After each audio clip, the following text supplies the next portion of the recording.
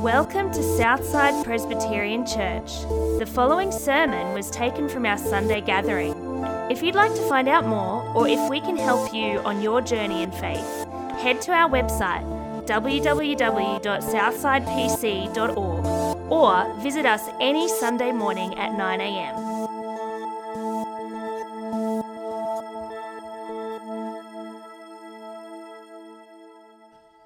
We're into our second week in a series in Deuteronomy, in the pursuit of life.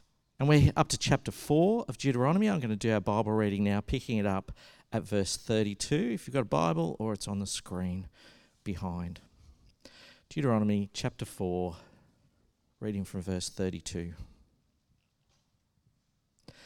Ask now about the former days, long before your time, from the day God created human beings on earth. Ask from one end of the heavens to the other, has anything so great as there ever happened? Or has anything like it ever been heard of? Has any other people heard of the voice of God speaking out of fire as you have and lived? Has any God ever tried to take for himself one nation out of another? By testings, by signs, and by wonders, by war, by a mighty hand and an outstretched arm, or by great and awesome deeds like all the things the Lord your God did for you in Egypt before your very eyes. You were shown these things so that you might know that the Lord is God. Besides him there is no other. From heaven he made you hear his voice to discipline you. On earth he showed you his great fire, and you heard his words out of the fire. Because he loved your ancestors and chose their descendants after them, he brought you out of Egypt by his presence and his great strength, to drive out before you nations greater and stronger than you, and to bring you into their land to give it to you for your inheritance, as it is today. Acknowledge and take heart this day that the Lord God in heaven above and on the earth below, there is no other.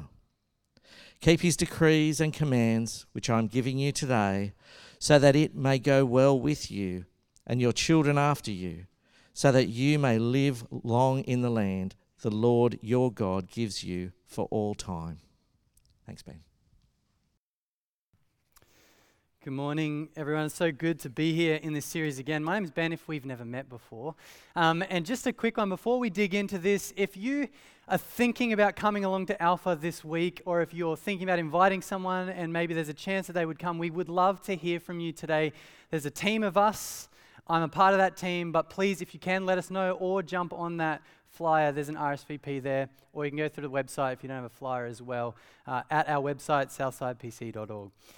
Cool. With all of that said, we're going to dig into Deuteronomy chapter 4, but let's pray first and then we'll get into it.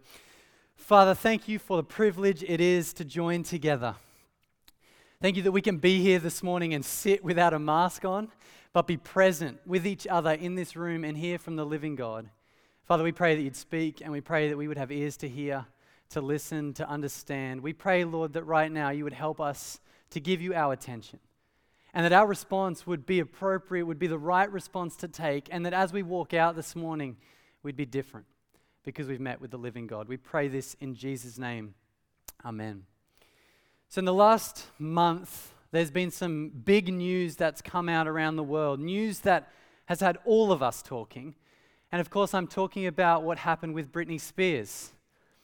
If you didn't catch it, her dad was removed as her conservator. Now, this is big news, and I know you saw it, but in case you didn't, let me explain that to you. So Britney Spears, I know, is a pop star from a little while ago now, and what happened was her dad was placed as her conservator. Now, a conservator, in a very layman's term, is pretty much someone who looks after them, because they're not fit to look after themselves. So her dad was in charge of what she said in public, what she did, her Instagram posts, all of her money, at least as far as I understand it. And in the last couple of months, what happened was, or in the last month, her dad was removed as her conservator. The court ruled on it. Now, what is fascinating about this story is not the story in and of itself, but how this story came about. Because the reason it came about is because of Britney's fans. Now, her fans, you could argue, are the most loyal, insane fans in the world. And what happened in the last 13 years is they watched everything that she did so closely. Every Instagram post they watched, they rewatched, everything she ever said in public, even the comments she would make underneath her photos that she'd post online, they would watch it, they would rewatch it, they'd listen to tone, they'd analyze it. And then what happened? Eventually it made the mainstream, the public, and then in the last month when the court finally ruled on it, one of the very first things Britney said was she thanked her fans because without them, it wouldn't have happened. Now, I just think that's so crazy that they could do that. I think it's so interesting because when you think about fans, what's unique about being a fan is you can know everything there is about someone. And they did. You know, they made podcasts about it. There was YouTube channels dedicated to it. There was some documentaries on it, which we may or may not have watched. But there was everything out there about it. But fans can know everything there is about someone. But there is a reality. Fans don't actually know them. Right? Britney fans can know about her, but they don't actually know her because there's a difference between being a fan and, say, being a friend. There's a difference, and that difference is one person, one group knows about someone, the other actually knows them. Now, the reason we bring this up today is not so we can think about Britney, although you're welcome to go home and watch the documentaries about her, but the reason we bring that up today is because this is true with all sorts of people, and it's true with God. You see, it's possible to know about God. It's possible you're here today and you've had a history of being to church and hearing about God. You might be able to retell us stories about God, but see, it's possible to know about God and not actually know God. It's possible to know everything there is about God, well, as much as we can, and not actually know Him. And so today, what we want to ask is this question: can we know God? Is it possible for us to know God? Can we know this God? And if we do know Him, what difference is it going to make for us? Well, it's here that we find ourselves in Deuteronomy chapter 4. This is where we're going to explore this question today, because in Deuteronomy 4, this is what it's all about. Now, let's set the scene again for us in Deuteronomy before we get to chapter 4. So if you missed it last week or you forgot it, basically what happened in the first 4 chapters of the Bible, God made the world. He chose a people to love in the world. They rebelled, but God cared for them. Did some amazing things. He brought them out of Egypt, out of slavery, and then He carried them like a father carries his son through the wilderness. We sort of saw this last week. But remember last week we saw they rebelled, and that rebellion meant that instead of going to the promised land the first time, they went back into the wilderness. 40 years later, they're sitting now on the grass. Across the road is the promised land. Okay, that's where we find ourselves in ancient Israel. Israel is sitting on the grass, facing the promised land, and Moses, the pastor, gets up to speak a final sermon before his death. And here we find ourselves in chapter 4, and in chapter 4, Moses is going to speak about what it means to know God. But like last week, Moses so helpfully gives us another 3-point sermon in chapter 4 that we're going to see is all about knowing God. And his first point here, as we pick it up in chapter 4, is if you want to know God, you have to hear God speak. We've got to hear God speak. So we see this from chapter 4, verse 1. This is where it starts. He says this: Now Israel, hear the decrees and laws I am about to teach you. Follow them so that you may live and may go in and take possession of the land the Lord, the God of your ancestors, is giving you. Do not add to what I command and do not subtract from it, but keep the commands of the Lord your God that I give to you. So how do people know God? Well, it begins, hear God speak. Now, you get a sense of that here in these opening verses here. He speaks about this idea of hearing God, and then he talks about God speaking. Now, there's 2 ideas here we do have to grasp that's going to come up a lot in chapter 4. So the first one is got to do with this word hear. Okay, now, I know it's not a complex word, but when we read it, it's not this idea of just hearing a sound. Okay, that's basically never what it means in a context of relationship. In a context of relationship, to hear someone is to connect with them, to understand them, to give them your full attention, and then to respond the right way. Okay, we all know that. We've been there in conversations where we've said to someone, "You're not hearing me," right? You know this experience. We're not saying in that moment, "You're not hearing sounds of my voice." We're saying, "You don't understand what I'm saying." So when Moses uses this word here in Deuteronomy 4, this is the idea here. He's speaking about listening, connecting, understanding, giving full attention, and then responding the right way. So that's important to grasp as we move forward in chapter 4. The next has got to do with laws, or commands, or decrees, or rules, or statutes. Now, what do you think of when you think of this, when you hear these words? Chances are you think of the 10 Commandments. Yeah, that's often what people think of in the Old Testament. If you say law, you go 10 Commandments. You might even go first 5 books of the Bible. That was often called the Torah, the law. But what do we see? What do we understand when we read laws and commands and statutes? Well, it is interesting, and we can see this and go on this journey in chapter 4. But notice here, he says, here the laws, decrees, commands in chapter 4. And then before we move into chapter 4, you can see it there in these verses, but before we move all into chapter 4, he doesn't actually talk about these rules. It's not till chapter 5. And then you don't really see all the rules until chapter 12 and chapter 26 to 26. So laws and commands and statutes and decrees and rules, it's not just to-do list. It's not like things just to do. In fact, later on, he's going to mention the 10 commands, and in Hebrew, it's literally the 10 words. So when we read laws, commands, statutes, decrees, any of that, think God's words in the context of God's relationship with his people. Right? That's what we need to think of in our minds. If you see laws, commands, statutes, decrees, think God's words, God's way of life in the context of his relationship with his people. Okay, that's what it means in Deuteronomy. And we see this. So it begins by saying, hear God speak. Now, why do we want to hear God speak? Well, this is where Moses goes. Verse 5, it's on the screen there. He says this, see, I have taught you decrees, laws. Right, there it is again. Decrees, laws. He's talking about God's words, as the Lord my God commanded me, so that you may follow them in the land you are entering to take possession of it. Observe them carefully, for this will show your wisdom and understanding to the nations who will hear about these decrees and say, surely this great nation is a wise and understanding people. What other nation is so great as to have their gods near to them the way the Lord our God is near us whenever we pray to him?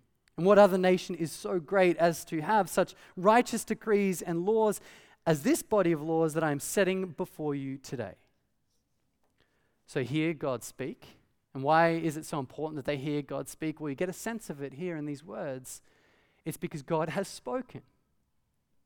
The living God has spoken. The God who made the universe has revealed himself through his words to his people. And it's a privilege that the Creator would speak to created things. It's a privilege that the living God would talk to people and reveal himself and put his words down.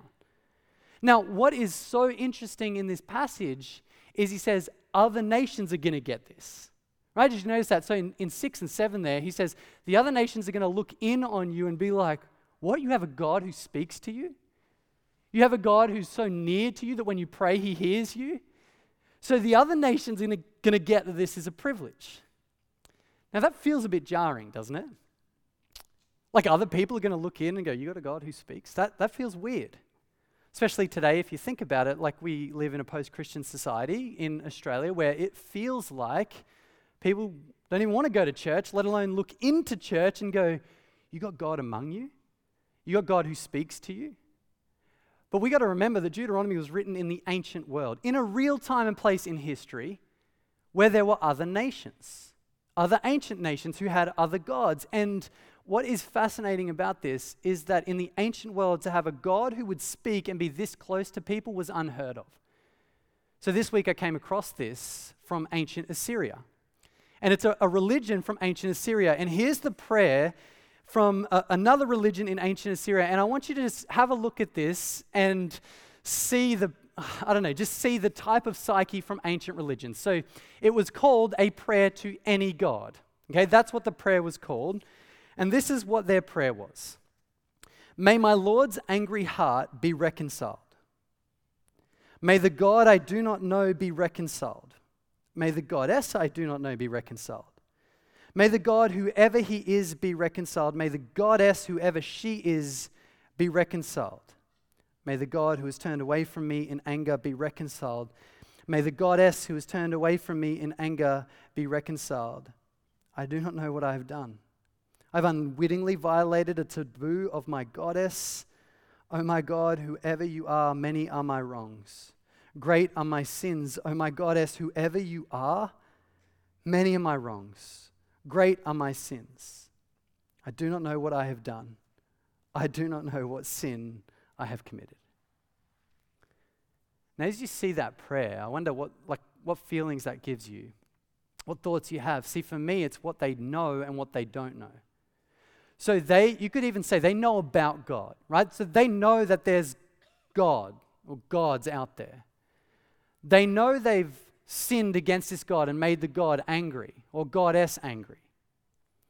They know that they've got to do something to fix the problem of what they've done. But they don't really know. They don't know who this God is. They don't know this God. They don't know what exactly they've done to upset this God. And they don't really know how to fix the problem. Now, as you see this prayer, all of a sudden you begin to understand why other nations might look into Israel and go, hang on, you got a God who spoke to you? Who showed you this stuff? Right, I mean, can you imagine being an ancient Assyrian and this was your prayer day in, day out? And then you hear that Israel actually know their God and know what their God has said to them and know the way of life and what leads to death. And they even have a whole book in the Bible called Leviticus about how to fix the problem of sin. Can you imagine looking into that? What? You've got that?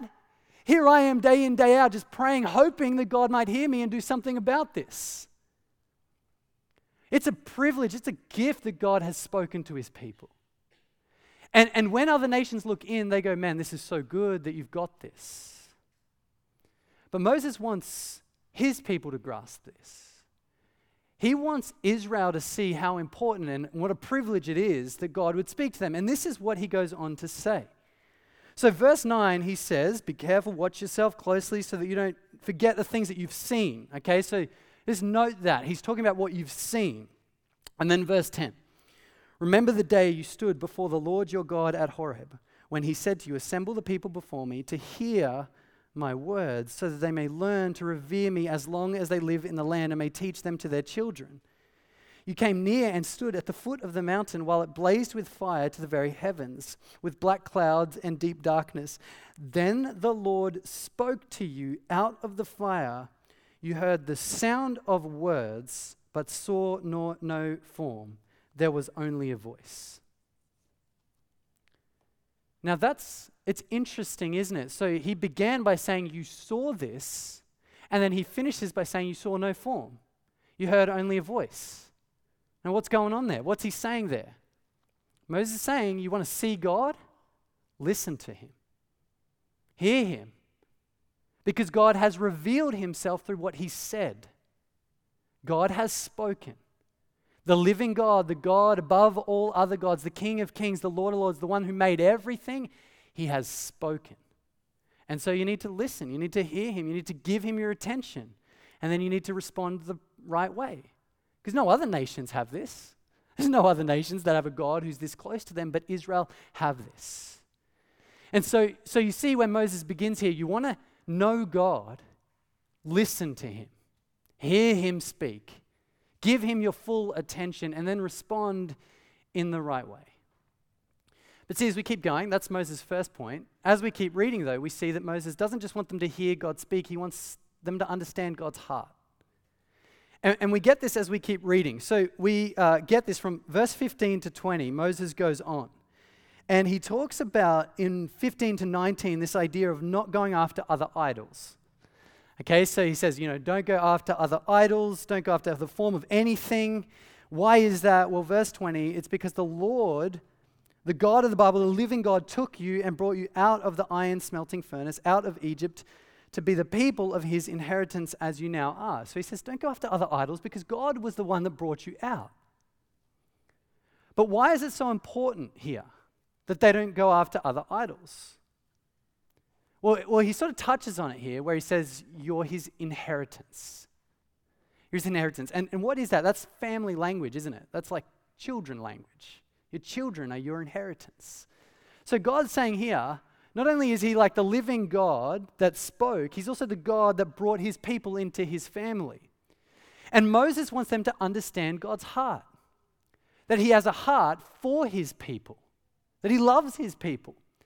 And we see this in two specific ways in this section. So we see it first in God's heart in his jealousy, and then in his mercy. But here it's his jealousy.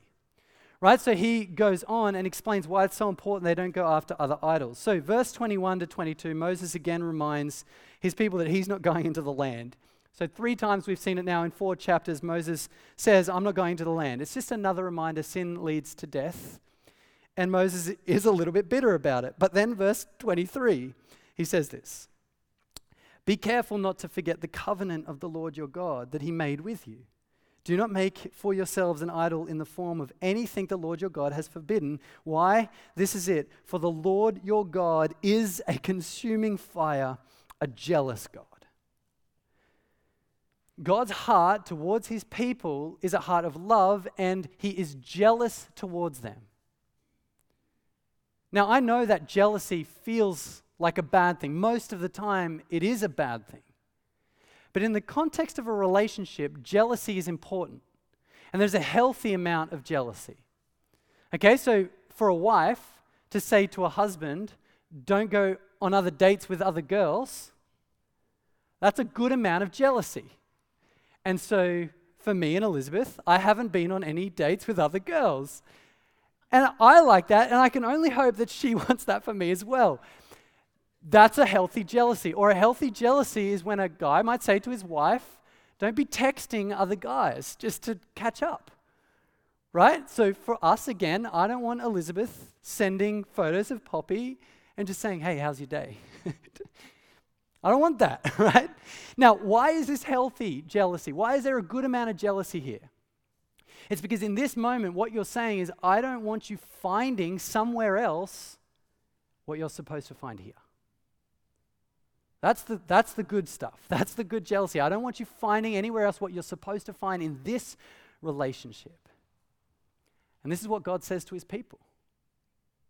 Don't go after other idols, other gods, because you're supposed to find your purpose, your life, your worth, your value, everything in God.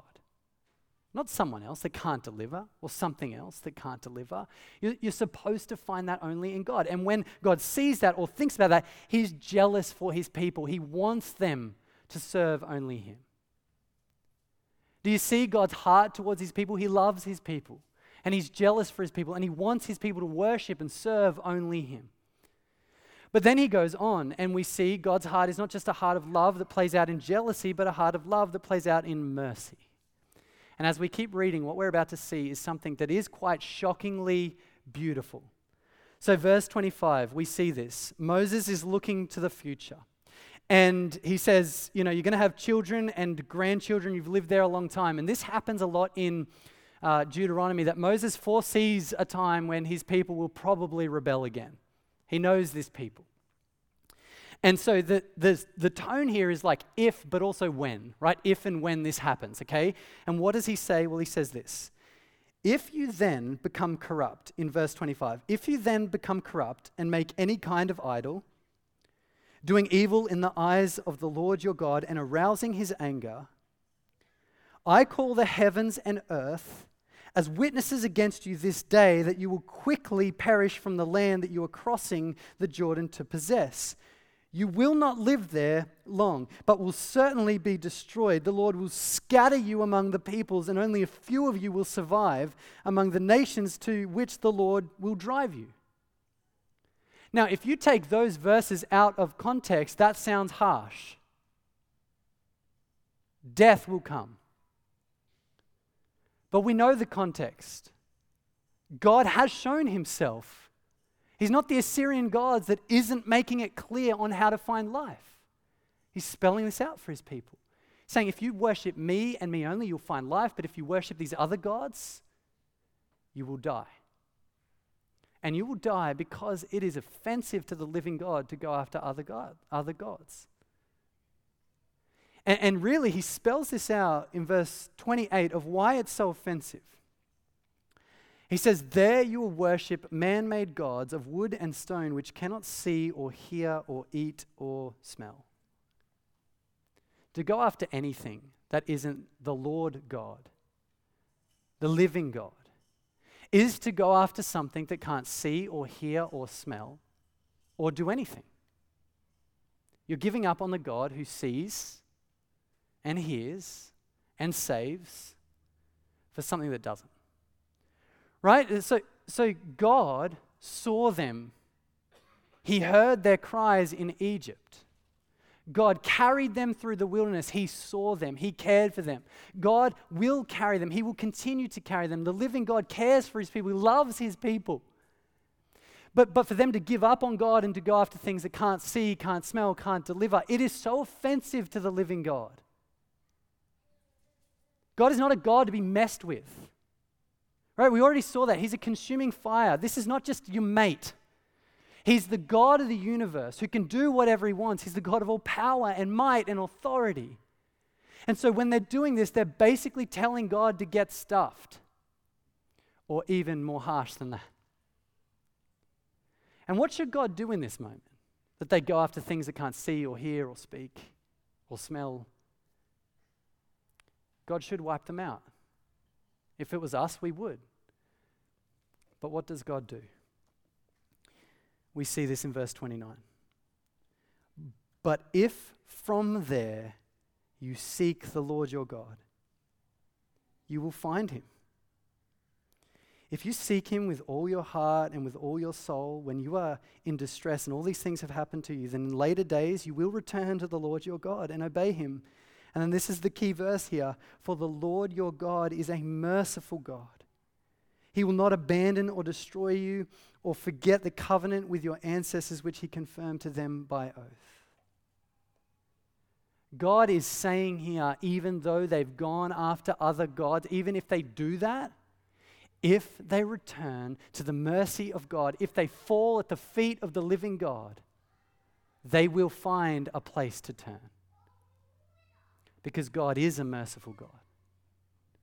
God has compassion upon his people. He loves his people. And God's heart is he wants to show mercy to his people. God doesn't want his people to die. He wants his people to find mercy and life in him. This is his very heart because he loves his people.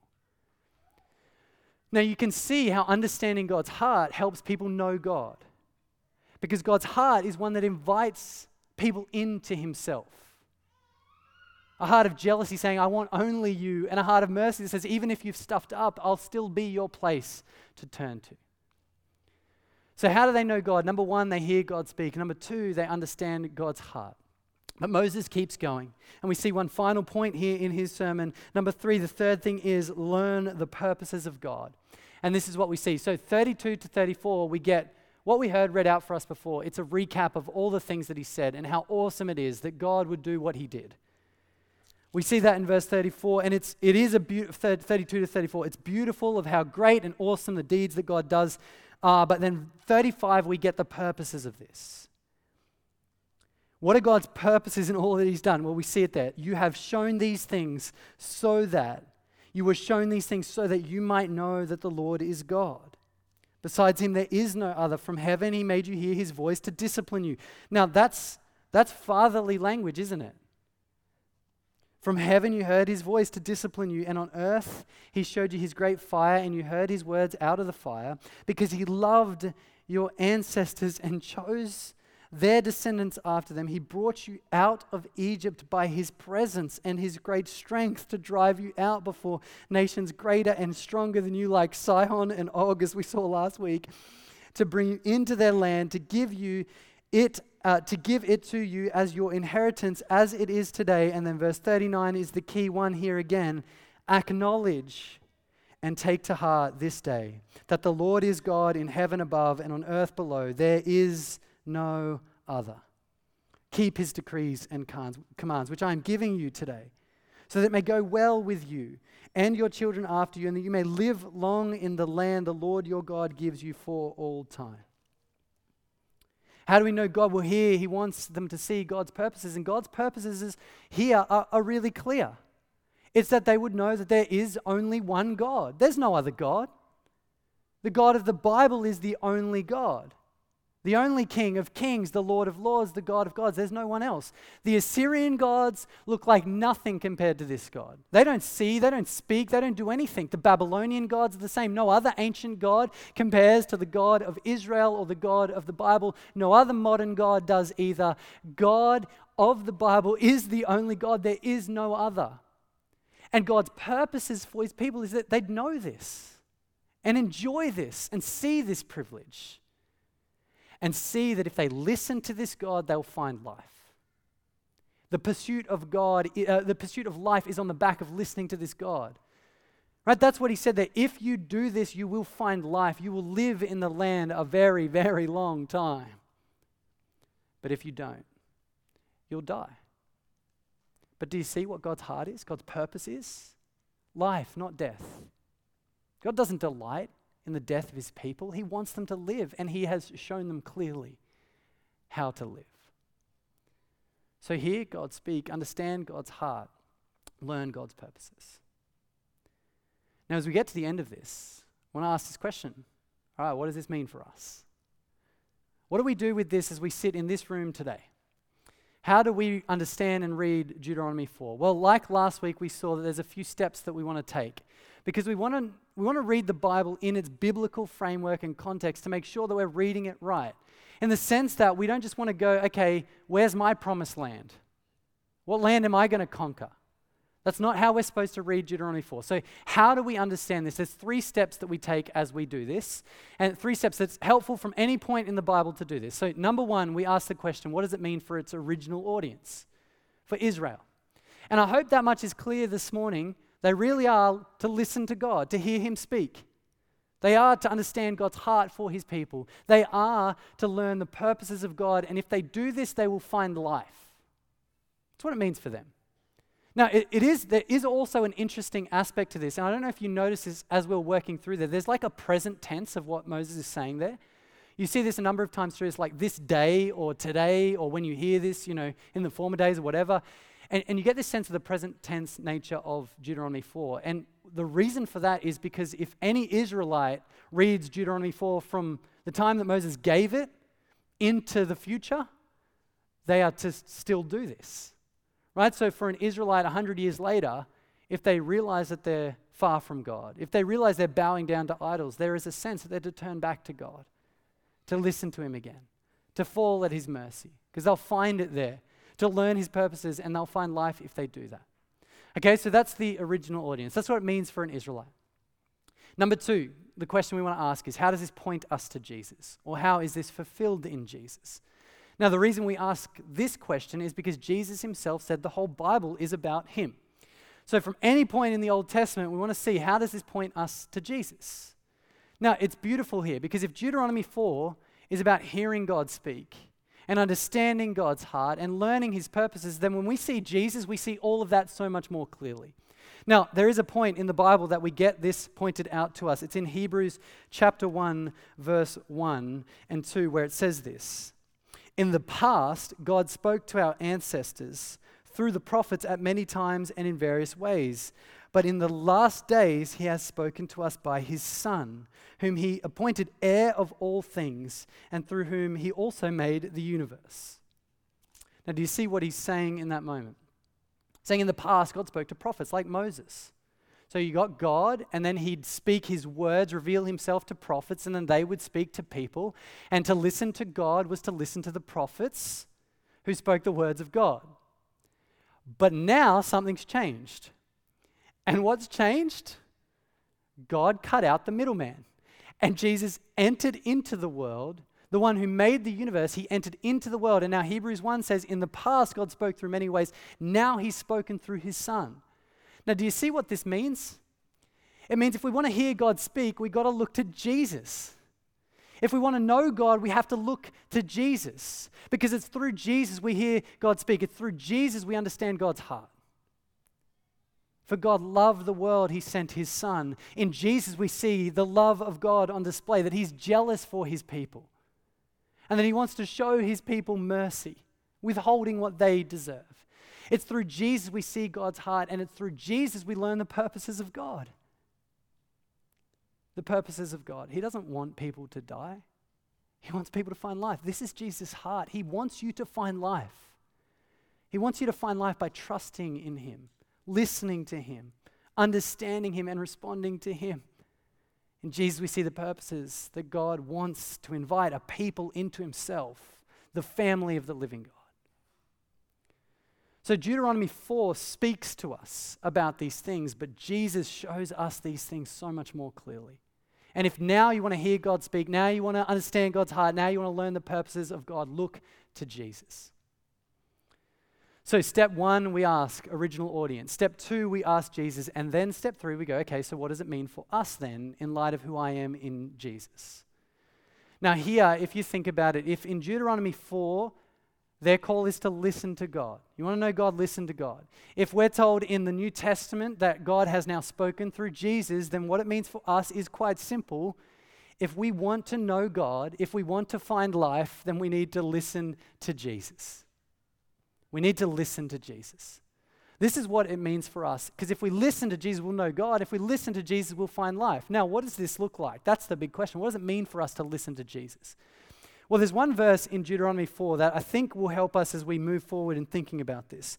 And it was from verse 39, where he just had this line speaking about all the things that God has said, where he said this: acknowledge and take to heart this day that the Lord your God is God in heaven above and on earth below.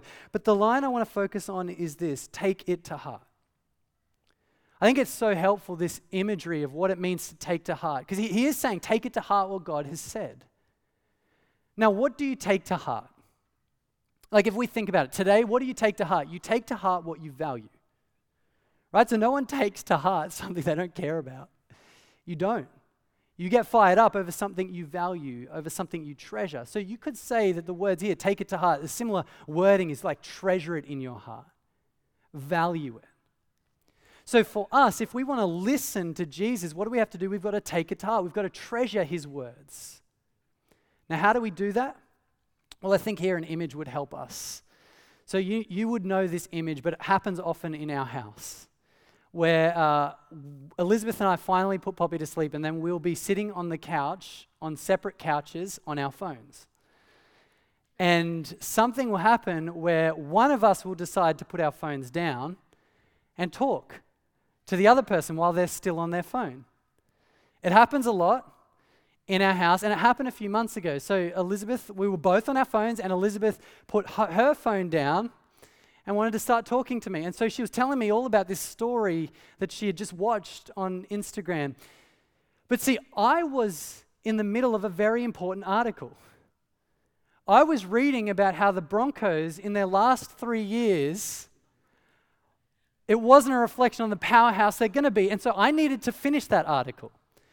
So Elizabeth's talking, and I'm doing the and then, you always respond like this at the end of it. Wow, that's crazy. And then I get to the end of the article, and then I look up. Now, Elizabeth happy or sad at that moment, right? She's not happy, and so explains to me what I've done, and I realize it, and I apologize for it, because although you want to defend it, you can't defend it. And so I apologize for not giving her my attention, for not listening to what she said, and then my response was the wrong one, so responding for the wrong way as well. Now, I have no shame this morning in telling this story because I know we've all been there. And we've all had that moment, we've all seen it in that moment. But what is it about it when someone's on their phone that just drives us crazy? What is it about that when we're trying to tell them and they're on their phone? What is it that really impacts our heart? I think it's this. I think in those moments, if someone's on their phone while we're talking to them, it's a value statement. It's saying, I value what I'm reading more than I value the person in front of me.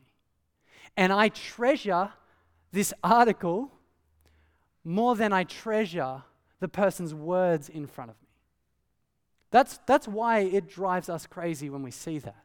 And I think we all know this morning that the best conversations we've had, the times that we've got to know people the most in our lives, were not when we had our phones up.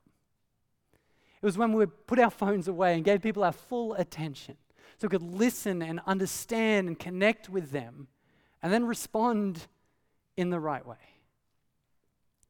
See, we know this is true for people. But what if this is true for God? What if this was true for us and God? What if He's inviting you to know Him more? But all you'd have to do is put your phone down.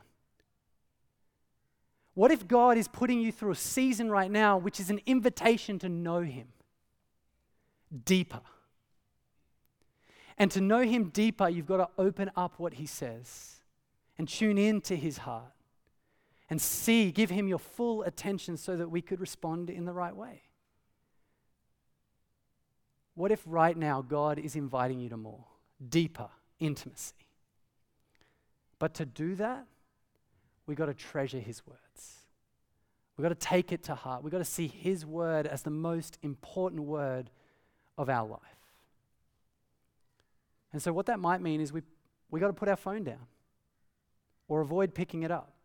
It might mean we put other distractions down. It might mean we've got to put work down or turn the TV off or put the controller down or whatever it looks like. But it might mean that we're actually tuning in to what God has said.